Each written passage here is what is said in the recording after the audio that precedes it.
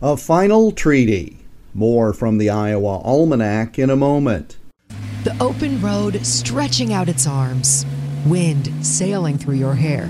Feel the thrill in your very own little red Italian sports car. You know, the one that starts with an F.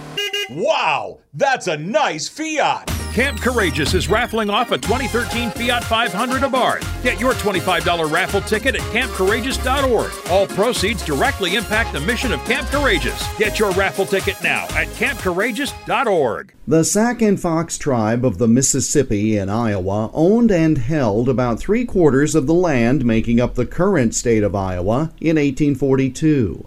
As part of continued U.S. government intervention, on October 11th of that year, a treaty was signed between tribal leaders and the government, whereby the Native Americans would give up all that land west of the Mississippi and move to a 34 by 20 mile band of land in Kansas. It would take 3 years for the migration to take place. The government agreed on paper to pay for the land some $800,000. That would be close to $18 million today.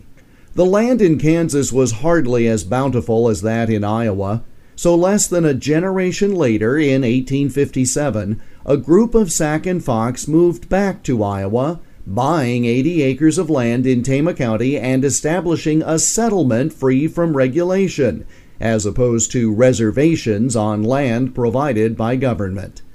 But the treaty that led to the Sac and Fox giving up their land, some 3/4 of the state of Iowa, was signed on this date in 1842. And that's Iowa Almanac for October 11th. Follow us on Twitter at Iowa Almanac. Until tomorrow, I'm Jeff Stein.